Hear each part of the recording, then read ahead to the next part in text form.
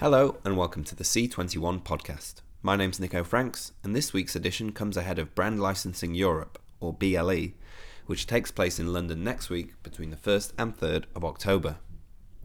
The three-day event brings together over 7,800 retailers and manufacturers with hundreds of leading brand owners and agents across entertainment, sports, gaming and more to identify new trends, build partnerships and secure the rights to brands.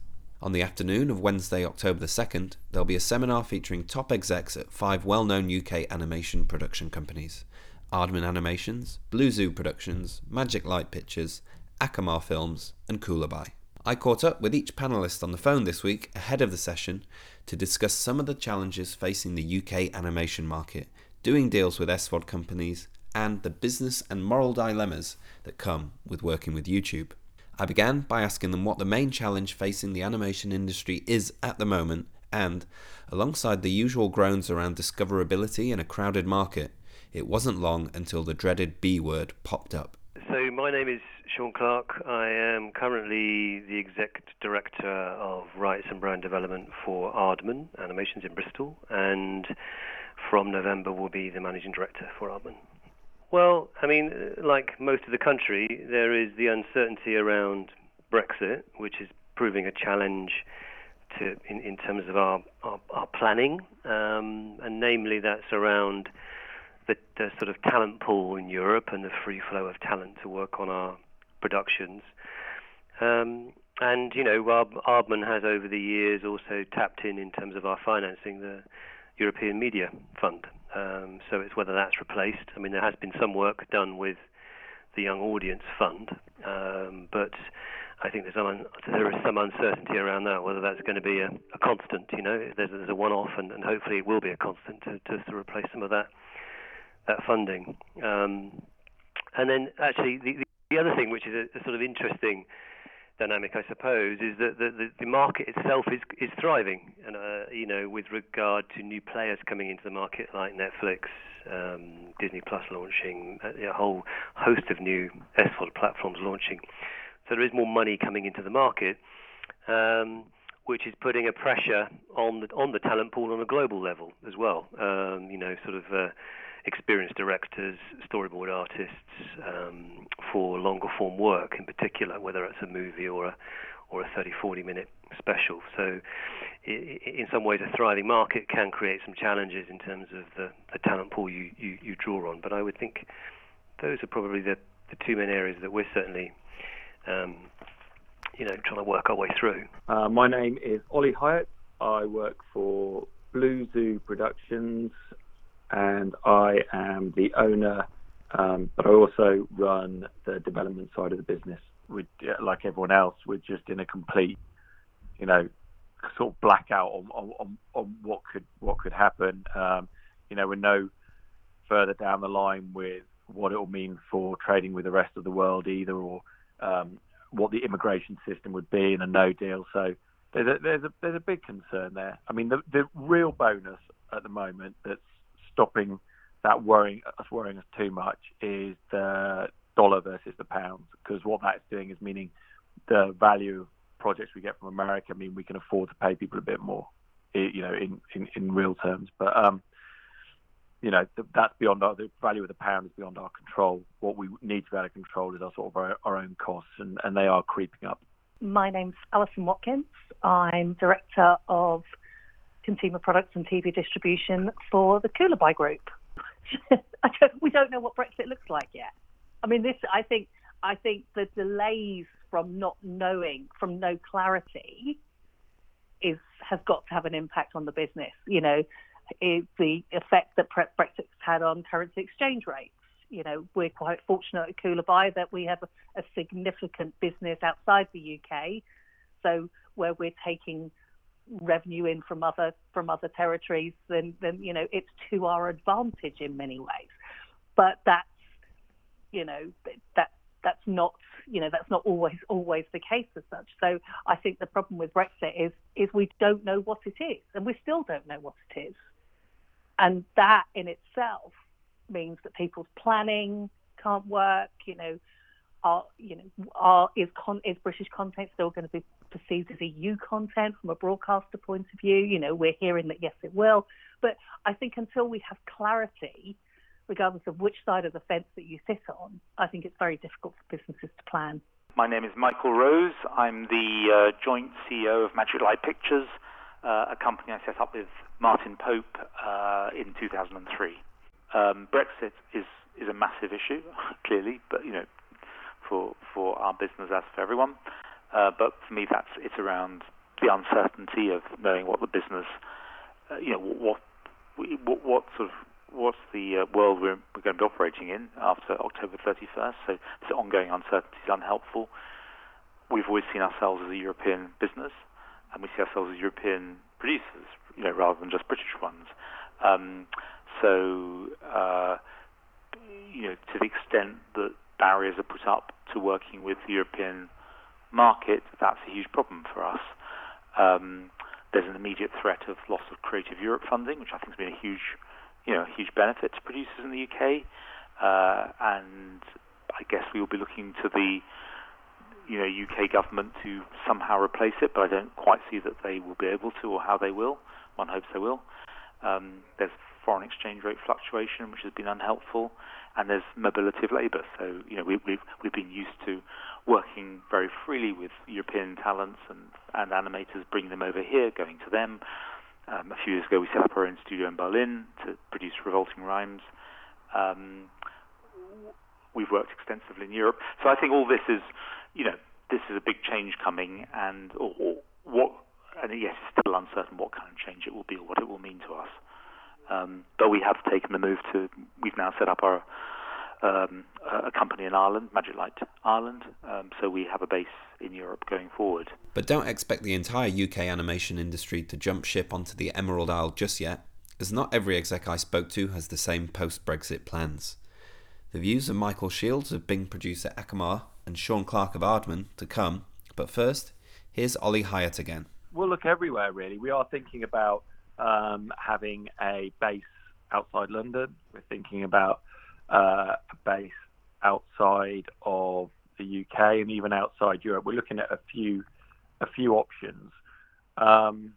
Again, like the tax credits, tax credit regimes from other countries are changeable, and there's been talk of what's happening with the Irish tax credit, and in reality, I think they've had a little bit of a rap on the knuckle for how it's being used, and if they go back to using it correctly, I don't think it's really worth in real terms much more than the UK stuff. So I don't really, I get it in terms of they speak English as opposed to many other European countries if we were to go there, but they are suffering from the same talent shortage we are. So I think if we went over there, we would just be exporting our problem to somewhere else just for the sake of staying in Europe. Whereas actually if we went to maybe France or somewhere else, we might be able to alleviate that problem a little bit. These aren't hard and fast plans. These are just like ideas, but we're really keen to do as much as possible to keep the sector here growing and try and make it work here.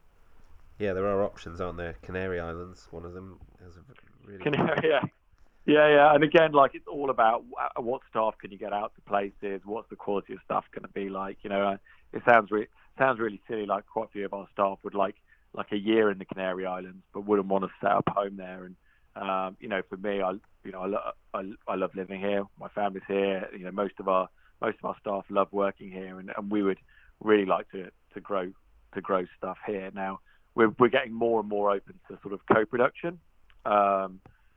We think that's like a good option for us. Some studios around the world have upped their game to a point whereby we feel comfortable working with them. We're currently doing a co-production on Paddington Bear with France. So it's we're becoming more open to the world.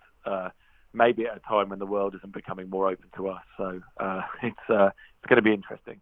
Certainly, with regard to the stop motion part of our business, which is, as you would expect, a cornerstone of everything we do, we are as long as we can physically afford to, want to carry on making that here in Bristol. 8 years ago, we were part of the fight to get that UK tax credit, and I think that has helped provide a stimulus to animation in the UK. I think that we do have an internal sales team that travel the world and sell our product, as well as other third parties actually. So we're always actively travelling. I think the only thing that we may seriously consider in terms of our slate on projects that probably aren't stop motion, whether that's 2D or CG, is whether we have a serious conversation about looking at co-production partners on a studio level in Ireland. And it seems the obvious place, obviously, in terms of time zone and language, culture, everything else. But we wouldn't be setting up an office as such. I'm Michael Shields, and I'm the Chief Executive of Akamar Films, and I'm the producer, and I lead the team for Bing, which is a project we're doing for the BBC in the United Kingdom right now. There's a lot of activity in our industry where people do things in order to make structures tax efficient. And there's nothing wrong with that. If governments are offering genuine incentives to genuine companies, like the Section 481 initiatives in Ireland, or the tax shelter, the tax rebates we're getting on production in the UK, or EIS investment into companies, we'll look at them like any other company. However, at the top of the pyramid in terms of value for us is doing good work, working with who we choose to work with, and that means good writers, good actors, good cast, good talent, and then making our kind of fiduciary relationships fit around that and support that.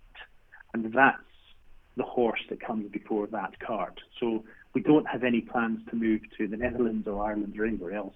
If we're liable to open up an overseas presence, it's more likely to be further afield than that in North America or in Asia. And we have considered that. We're thinking about that now. So, the United States of America, which is set to see the arrival of a host of new SVOD services from the likes of Disney, Apple, Warner Media and NBC Universal in the not-too-distant future. How much do UK animation companies expect to work with services such as these, plus Pacesetter Netflix, in the future? Here's Sean Clark of Aardman. Yeah, we're knocking on all those doors, talking to all of them, and it is an exciting time. I was saying to someone the other day, I can't think of another time when there are these sort of paradigm shifts that are happening, apart from, I'm old enough to remember when DVD came into the market, and all the money came with DVD. In some ways, this is looking to replace that in terms of how you build a finance plan. So it is exciting. I mean, Aardman is built on its independence. You obviously know that the founders, David Sproxton and Peter Lord, sold the studio to its employees last year to future-proof that independence. So that's a huge strength in our ability to talk to everybody, and be who we are and our creative integrity, and try and build a plan, whether it is with a Netflix, an Apple, a Disney, or I think Comcast has now announced their new service, Peacock, which is coming out in 2020. I think the challenge lies is sort of how you sort of consolidate that with your on projects with your existing traditional partners as well. And it's how you work out the respective windows. If you do retain any rights in a show or a movie, is getting a clear understanding as to how many people are going to see it around the world, when they're going to see it, so those rights have some sort of value. But that's the exciting world that we're in. It's ever changing. I think we could be stood here having this conversation 3 years from now, and a lot of people, including myself, are not 100% sure what the landscape's going to be like. So it's quite an exciting, dynamic time. And now, Michael Rose. One of the things from our point of view at Magic Light is we're, again, our model is to focus on just doing a few things and doing them as well as possible, but also owning and controlling our own rights, so that we do all our own distribution in-house, we do all our own licensing and merchandising in-house. And that's how we built the Gruffalo brand and are building it around the world. These platforms so far are looking to they're paying handsomely for content, but they also own and control that content. And once you've made the product, the producer has very little impact, I believe, in it thereafter. So that's not entirely in sync with our own model, a business model, which is to build which is as a rights owning IP development and management business, IP development, production, and then management business. So I think lots of opportunities lies in Apple and Disney and the other platforms, but also again, it's a changing model. Here's Coolabuy's Alison Watkins. The more platforms there are, should say that the more places there are to place your content. What we're not seeing yet, and we're not even seeing it, from the from a Netflix point of view now, is whether shows that only live on that SVOD platform can they drive a licensing and merchandising program. Now, we've seen sort of success coming from things like Stranger Things, where there's sort of quite a cult following, but actually, it's yet to properly be seen coming from animation. But it is going to be the next logical step, because certainly from a critical mass point of view, they're garnering the audience is needed to drive that licensing program. I mean, I think it will come. I mean, I do think it will come. I mean, it's going to be interesting. I think it's collaboration between content owners and partners, and their broadcast partners about, what's going to help, because there's no point in having a fantastic show on Netflix if nobody knows where to find it, particularly if it's a brand new brand and a brand new property that people aren't aware of. If you're not a title that's being sort of served up as a recommended to watch, it's going to be difficult to find you. There's a lot of thumbnails and a lot of tiles, on the SVOD platforms in order to sort of seek out what it is you want to watch. And we know that kids love familiarity. So it will be very hard to divert the attention, of a child who's seen what their favourite show is and wants to consume that to try something else. Here's Ollie Hyatt. I think the extra players coming to the market will mean that there's more work to go around the world. I don't think it's it's not just to do with the UK. I think it's a global position. But we're in an excellent position with our tax credit to take on this work, if only we've got the resource to do it. And again, what I don't want us to become is just like a shop window. So people come here, they just they take a bit of our content, and then we make them all completely elsewhere. I think the best projects that come out of the UK are the ones that are written, born, created here, and animated here as well. Things like Peppa Pig and things people put their heart and soul into. I think, So again, it depends on staffing. If we can't staff up to that degree, then the UK is going to miss out on that bonanza. But again, also, there is only a certain amount of content that children can watch, and eventually these things are going to have to balance out. It's not going to be an upward curve forever, and eventually these things are going to go down again. Indeed, in the face of serious competition from Netflix, we've already seen Amazon wave the white flag by stepping away from original series for children. Meanwhile, Akamar Films is approaching the SVOD market differently and going it alone with its own direct-to-consumer service based on its popular preschool property Bing. I asked Michael Shields how big a challenge it is to launch your own SVOD app in an already crowded market. It's huge. We have actually launched it, and I'm delighted to say it's going really well. I think our attitude to it is really straightforward. If you think of our audience is essentially young parents and their young children.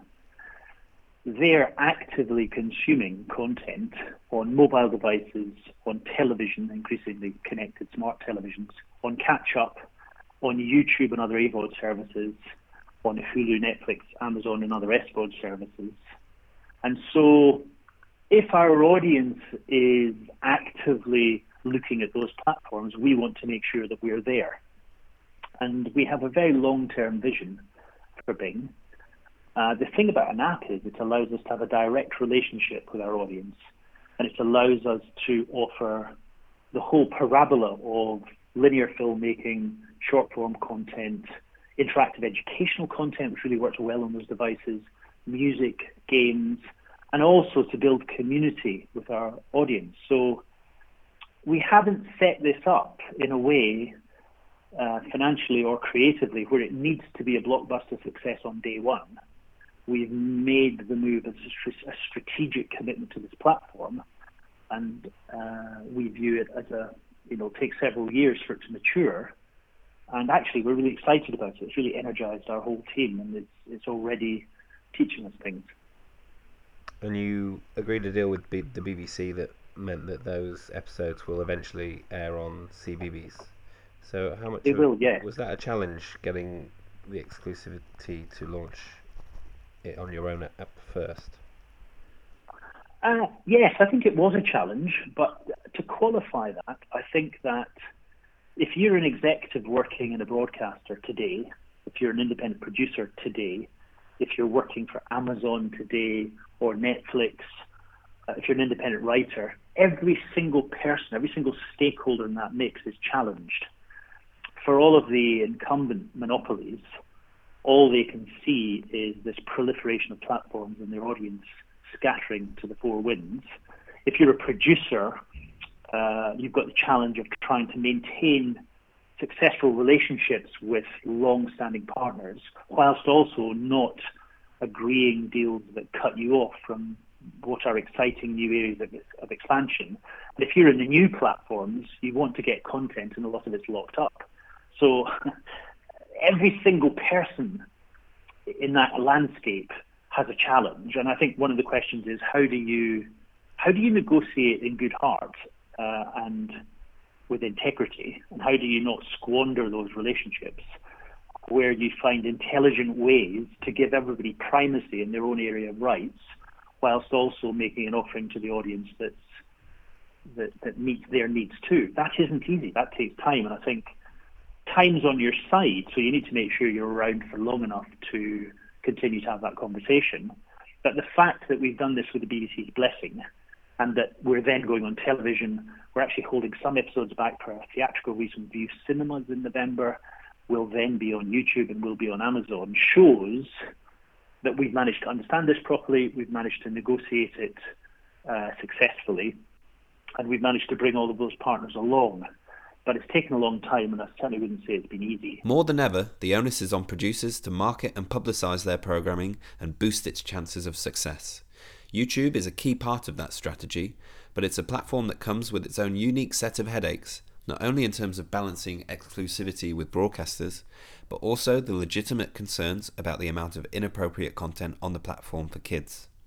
Here's Michael Shields again. How do we approach YouTube? I think that we're pragmatic about it. We're also cautious about it. As a platform, it gives you extraordinary reach, and we're programming 18 channels around the world at the moment, and we're enjoying real success on YouTube. It allows us to experiment with new formats quickly in ways that we can't do so easily with linear broadcast relationships. It is effectively, from our studio in Camden, we have a global distribution network, which is extraordinary. It also, I think for the industry as a whole, it's given an access point for new talent to try out new ideas quickly, some of which has ended up in rather garish offerings and some of which has ended up with rather interesting offerings. So I think that the fact that you can also see the metrics and see the data, the content management system interface is really clever. And so it gives you a lot of information about your content that you wouldn't have otherwise, which is really beneficial. It's brought some new revenues to the table, which is always helpful. I think that, so we've been pragmatic about it because broadly we view it as being a positive. There are negatives. There's areas to be cautious. I mean, first of all, YouTube was not designed and is not designed to be a platform for delivering content to children. And if you're not careful, you're only 2 or 3 clicks away from something horrendous. And so we're really, really hard-headed about user-generated content. I think the other negative about it is there is a lack of regulation in this space. And so another of our reasons for investing in our own mobile platform is that we want a long-term relationship with our content, with our audience that is agnostic, that's not platform dependent, because we don't know how the regulatory environment is going to move in relation to Google and Facebook and Instagram. We don't know what's going to happen to the audience share of all the big incumbents globally. But at least if we have a direct relationship with people on their handsets in the next 2, 3, 4, 5 years, we've got a way of programming and reaching them and having a dialogue with them. So we have a balanced view of it, I think, but it's essentially positive. Michael Rose. To me, YouTube accentuates a trend whereby today's audience expects material and content for free. And one of the things that we're obsessed about at Magic Light is producing very high quality content, and that's inevitably kind of expensive content, and we need to find a way to pay for it, to get it made. So there is a sort of tension, I would say, between this increasing demand for free content and our belief in the need to deliver quality content to the audience, which then we need to find a way to pay for. Here's Sean Clark on Aardman's approach to YouTube. We have a team internally of 3 people that are constantly managing our own channels. And everything we do, it figures. We're just launching our second Shaun the Sheep movie, Farmageddon, in October, and that is an asset that we've used to the full. It is our social media global footprint with YouTube and everything else to promote it and get insight, what people like about projects that we're making. And there's a clear correlation. So if something's on the television, the searches and your subscribers go up. So they work off each other. It is that constant tension, as you say, about how you convey that in a positive way to a broadcaster. But I think if you're creating a production, you should create assets in a way that complement what you deliver to the broadcaster, so they sort of work off each other. Or if you look at something like Shaun the Sheep, which is a very big brand for us, we're on to our 6th season. We sort of plan it in a more strategic way that our 6th season will be available on our broadcast partners around the world, but season 1 is available on YouTube. So they work off each other, and I think it's all about the planning. The unfortunate thing with YouTube is it's ever changing.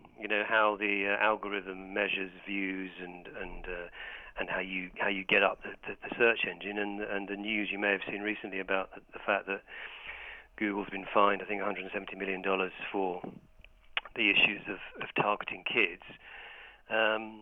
That has implications, which I think a lot of the industry is worried about next year, that if there aren't any targeted ads to kids, there could be implications in terms of the income. So it's a constant assessment that you have to make, both in terms of your budgeting and your planning. But it's with us, it's a fact, and we have to work with it. Finally, I asked Sean, who takes up the role of MD in November at the Wallace & Gromit producer, whether his appointment will see a shift in strategy at the company, given his background and expertise in consumer products, brand development and distribution. I wouldn't necessarily say a change in strategy. I mean, I don't come into the MD role as a filmmaker, as David is, but I come into it understanding the filmmaker process. And I'd like to think I've got creative integrity. What I want to do is build a long-term plan to allow filmmakers to carry on flourishing at Aardman and protect our independence. But clearly part of that plan is profitability and allowing us to make informed decisions on everything that we do. But, we are where we are. It is a very crowded world with everybody clamoring for eyeballs, isn't it? Wherever you are. So I think whenever you create something, you have to look at it in a holistic way, and Shaun the Sheep is a very good example of that. So I don't stand here saying that the company is only going to make product where it sells toys, but we have to have those projects that create profitability to allow us to take a punt on short films or other projects which are more about innovation and creativity and cause-related aspects versus being seen as something that's going to create a sustainable income line. That's all we have time for on this week's podcast, but be sure to stay up to date with all the latest industry developments, including our coverage of next week's BLE by following C21 online, on Twitter and on mobile. Thanks for listening.